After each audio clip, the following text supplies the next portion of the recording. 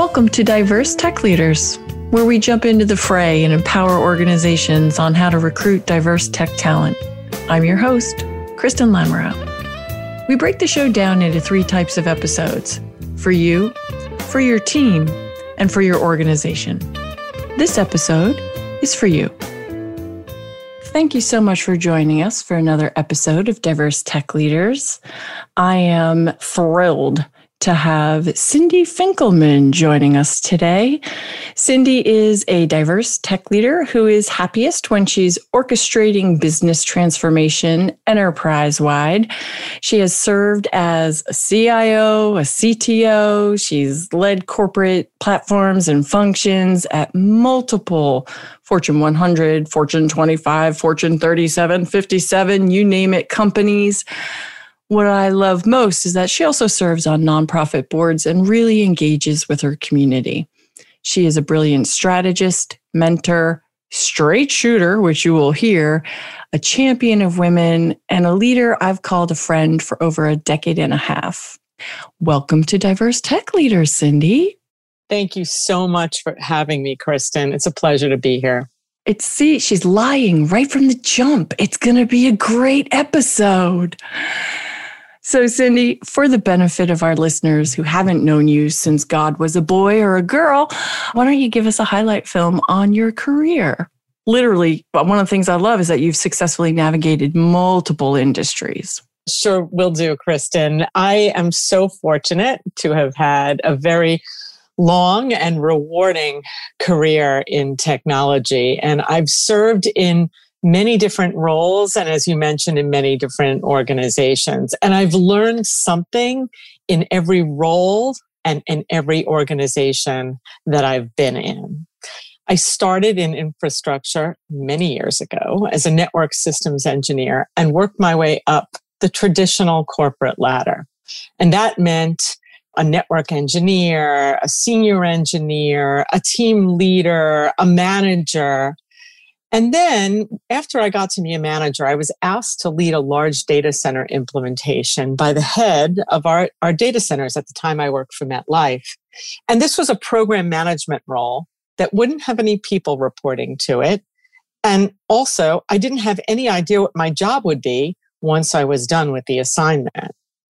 I was at the time pretty afraid to take myself off the very traditional managerial career path. So at first I said no. Now, Al, who was the VP of data centers, he tortured me for quite a bit of time on this. And he said to me that if I wanted to have a successful career in technology and one day be a CIO, I had to do different roles in technology. And he was offering me just that chance. After some time and much torture from him, I took the job and I never looked back. I had exposure to great technology. Let's be real, nobody built data centers back in those days very often. I got great managerial experience. I had to learn the art of influence and matrix management, all of which proved to be so valuable later on. I went on to do some other work for him, including enterprise security work. So again, learning new skills, meeting new people in the organization, and flexing different muscles. And all of this gave me so much broad exposure. 10 years into infrastructure, and I moved into the application domain and did some work in various companies, including Prudential, Marsh & McLennan, New York Life. And since then, I've done work in just about all operational aspects of a company. And by operational, I mean corporate operational. So finance, HR, sales, marketing, legal and compliance, etc.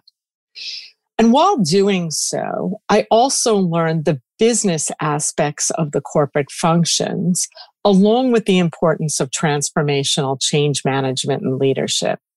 Because it's almost impossible to put in technology without considering its impact to people's jobs. I also learned the concepts of effective and efficient service delivery to the enterprise and how important it is to scale the business. Again, all of these skills proved quite valuable. And the one thing also that I'll point out is that along the journey, I got to flex different leadership muscles, which was super important. I talked about influence, matrix management, working across an executive leadership team, all skills, building relationships that were just so important that will serve you well, not only in your professional career, but in your personal journey as well. I've also had some great product technology assignments, including working on many digital initiatives as the world moved to online marketing and online selling. And my most recent role as the CIO of FactSet allowed me to really use all of my skills to provide leadership for enterprise transformation, digital product transformation, enterprise risk management and security, and most importantly, cultural evolution. So as I said before, I've had such a rewarding career. I'm grateful for the opportunities that I've had. Now, with that versatility, how many of the roles that you held were due or sourced via your network? Whether it was via referral, word of mouth, or where a contact hired you? I'm glad you mentioned the word network, because first I want to talk about why it's so important to have a network. And I personally learned this as part of my journey throughout my career.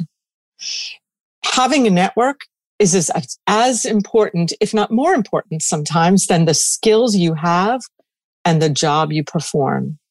And there's many reasons for that, but ultimately, your network is your community of people that you connect with, could be inside the company, could be outside the company, that you can really hone your technology, your leadership skills, and just learn from.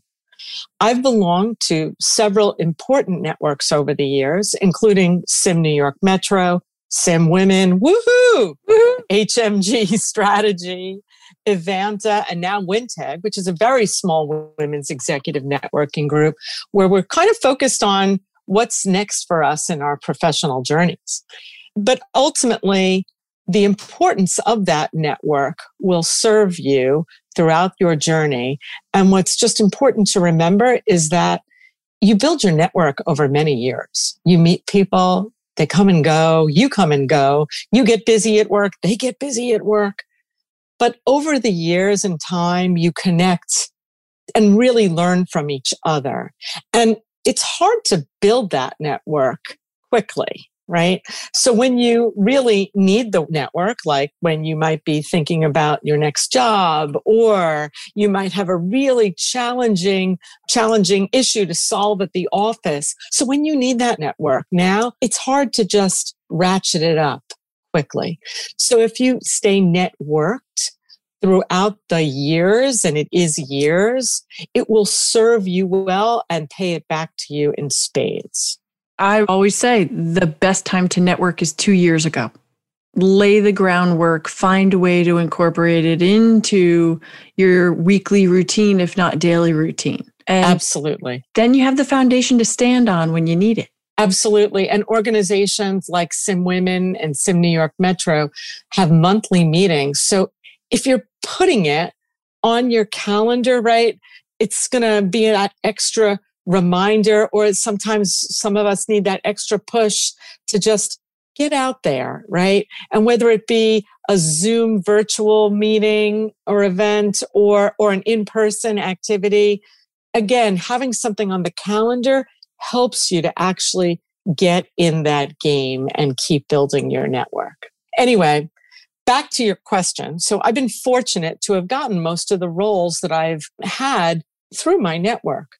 And yes, it's sort of been through many different mechanisms. It's been through referrals. It's been through word of mouth. It's been through search people in our professional networks who have known me for a while, who might call me up and say, "Hey, Cindy, I have this role. Do you know anyone? Are you interested in yourself?" Somebody much wiser than me said 6 degrees of separation. I mean, it's very true. And you'll find that the network is a very useful and rewarding tool to have. Mm-hmm. And because this is the Diverse Tech Leaders podcast, even though there is a greater focus on diversity today, you can't wait around for somebody to find you. A good friend of mine said that, especially in New York, you only notice the taxi cabs that have their light on because it means something to you personally. So what accountability do diverse tech leaders have for being visible, whether it's in their industry, in an association, or even inside their company? And what should they do to garner more visibility? So for me, being a leader means that you have a responsibility to the community you serve in to sort of raise the bar, right? Up the game.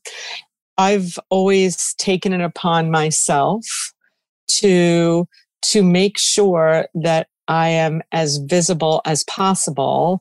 And that's in many different ways. It could be as small as going to lunch in the cafeteria with different people, or it could be hosting small or large groups on various topics, or just a lunch kind of roundtable thing. It could be volunteering for work outside of your comfort zone, but showing others that you as the leader are doing that is super important. And guess what? When you do that, you can have the opportunity to select diverse players to join you, right? So making sure that you're always thinking about representation and how you show up is super important. I also think that speaking, I'm going back to now my network discussion, and speaking about something that you enjoy, that you're good at, or maybe that you're passionate about, is another way to be visible in your community. I like to speak on the topic of how companies scale up their business models. And it's helped me to be recognized as someone who likes to do that kind of work. And so, but I also like to do it in a manner in which I can be visible to others, other women, and I like to bring other women or other diverse players to the table to be with me as part of those discussions, presentations, etc. And I mean, ultimately, I think as leaders, it's our responsibility to give those around us an opportunity. Yeah, you've also always been really good about exposing diverse team members to leadership events. So that because the focus of this session is really about the individuals, this is one of those for you episodes. Is that something that when you're interviewing, you vet before joining an organization, that how they level up and cultivate their diverse talent? Or is that something that once you join an organization, you're like, yeah, this shit is on. This is how we're doing this? So this is a little harder to tell, at least I've found. It's not that I'm skeptical. It's just that talk is cheap and actions matter. So it's one thing to talk on an interview, but it's another thing maybe. And when you're talking on an interview, you can certainly ask questions like, for example, what kinds of business resource groups do you have? You can even ask, are they funded? Do you have a diversity and inclusion office? You can ask about the community initiatives that are done to sort of get a little bit of a feeling. For me, though, I have found that reaching into my network, here's the network example again, that reaching into my network to try to get some view inside the company, not through a traditional interview approach, is super helpful. And that you might be able to get information in a different way that might help you make those decisions, right? What's the company really like? Are they really committed to diversity, equity, and inclusion? Are the business resource groups just lip service, or are they really putting on meaningful events? It's not just a LinkedIn marketing campaign, but what is the work that's going on? And at the end of the day, when decisions are being made about the work that's going on, Is there a diverse set of players sitting around the table? Is the leadership team diverse? Right? So those are some of the ways that you can think about, is this organization the right one for you because of their commitments to diversity, equity, inclusion? Yeah, another tip that a friend of mine who's another CIO said is once you've selected, you've done your homework, you've gotten the offer, you've said yes, is to then have key lunches with players before you even start and say, okay, now that I've said yes, tell me what is the real deal. What politics do I need to be aware of to be successful? What obstacles are going to be in my way? And things that you're passionate about, whether it is leadership development, whether it is diversity and inclusion and equity, regardless of whatever that passion is, exploring that and saying, okay, just so I don't get myself in hot water, here we go. And really starting to build trust with the people that you're working with.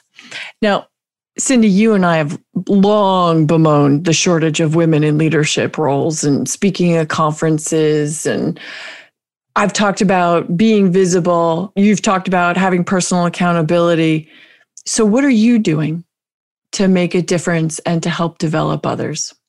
So I think the topic of leadership development is so important. And I take that almost as a personal mission.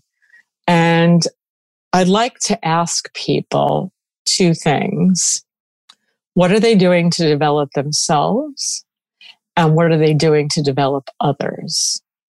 So the first component is just a reminder that everyone, no matter what level they're at, should do something to further their craft. It could be a class. It could be trying a new job. It could be joining a networking organization. It could be reading a couple of articles a month. It can be anything that works for that individual, but do something every year, every time period, you're doing something to develop yourself. Second, what are you doing to develop others? So turn around to your neighbor, turn around to the people you work with, turn around to the people in the broader organization, and make sure that they're doing something to develop themselves as well. As professionals, as technology professionals, even more importantly, we have to make sure that we keep our skills as current as humanly possible. And we can only do that if we're developing sort of a culture within ourselves of continuous learning. And if you're not doing that, ask yourself why, because the world is going to go well ahead of you without you, right? And that will help to develop people by using those two simple questions, but it'll also help to develop a community of others helping others, right? And that's when you're really planting the seeds of continuous learning in your organization, in your networking groups, at home even. In terms of diversity, again, I always talk job change. Part of it is just I'm a recruiter. Duh, it's my lens that I go to. But we all can't go work somewhere else. So what advice do you have for us as individuals to try and affect change regarding diversity within our own workplaces? So I think that we as individuals actually have a lot of power to affect change. And I think that we just have to be comfortable not waiting for those above us to have the answer or to take action, right? So there's a couple of dimensions. When bringing people into the organization, you're a recruiter, I think it's always important to consider some sort of diverse slate and not hire people that look or think or believe exactly like you.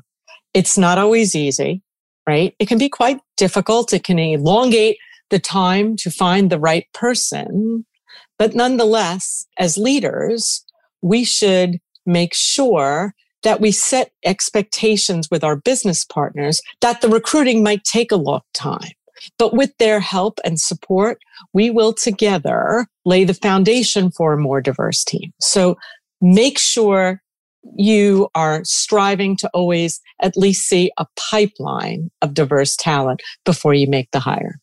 Second, internally, right? You're sitting internally in a meeting and you're looking around the table or the virtual table, the Zoom room, as we've done for the past year and a half, and ask yourself, is this really a diverse group that I'm working with? Is it diverse in terms of representation? Is it diverse in terms of thought? Is it diverse in terms of function? And if it's not, do something about it. If you don't feel empowered to do something about it, talk to your manager. Do something about it. Raise the issue. The more people that actually raise the issue within the company, the quicker we'll get to all being in a better place with this topic. We can't wait for the senior most leaders to have all the answers and to take all the actions. It has to be within everyone to do something to advance this topic. Absolutely. And there is a fantastic Catalyst white paper that talks about, in particular, when women are looking to advance gender diversity within their workplace and they are only talking with other women, they're successful. It's like 37% of the time. But when they partner with gentlemen in their workspaces to, again, work toward affecting change, they're effective 97% of the time.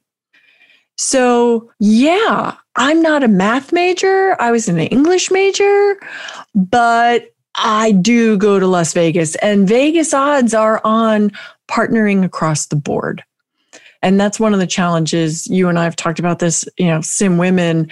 We've been inclusive, not divisive all the time. So we have gentlemen show up at every event, every meeting, every webinar, because we can't just talk to each other. We have to cross all barriers, whether it's gender, race, who you love, who you marry, all of it, embrace and just say, hey, let's all solution on this, because it's going to take ideas from all of us to address things and make things better. So I know we hadn't prepped on it, but, as I said, one of the things that I love is that you do get involved in the nonprofit space. So talk to me in terms of your board pursuits and the amount of time that you put towards those pursuits, because it ends up being a chunk. So I, for many years, served on the board of a small not-for-profit here in New York City, and we helped homeless women and children get to levels of self-sufficiency and exit the shelter system. And it proved to be such meaningful work for me. And my upbringing was that of my parents' encouragement and love. And when you see people that don't get that encouragement, that support, that love, that you can do anything, you just can be what you want to be, study hard and it'll happen. When you don't get that encouragement, it's hard to get past where you are. And working in this organization was really so meaningful because it made me appreciate my upbringing that much more. And I was able to bring the principles of my upbringing to this organization. I was also able to help this company from a more of a corporate standpoint grow bigger and prepare for being a much larger organization to scale it. And so it was very meaningful. I'm somebody who believes in purpose, and that makes all the other BS worth it, right? I mean, like it does. We are all slogging in one way, shape, or form, but recognizing the responsibility that as leaders, we have to ourselves, to our teams, to our organizations and our communities to how can we help? And I joke all the time. I love this podcast because it's about how do we make a difference? How do we help? And have some laughs along the way. Absolutely. Absolutely, my friend. All right. So I always ask, final question, what's your favorite song? That was the toughest question of them all, Kristen. It's My Life by John Bon Jovi. There you go. Is there a personal story behind that, or you just like the song? I love the song. I love what it stands for. And it's almost a little bit of a battle cry. It is. It's a rock anthem. It's an anthem. It's a rock anthem. It's a think anthem. There you go. Well, thank you so much, Cindy, for making time for us today. I am going to be posting show notes and any links to your LinkedIn profile, if people can get in touch with you via the diversetechleaders.com website. Again, if you enjoyed today, please be sure to like, subscribe. And again, Cindy, you rock. I love and adore you. Thank you so much. Thanks, Kristen. Had a great time. Thank you for spending your time with us. As always, we hope that you continue to benefit and grow from listening to Diverse Tech Leaders. If you'd enjoyed the show, please rate and recommend on iTunes or whichever platform you're using to listen. You can also get more information at diversetechleaders.com. Stay well.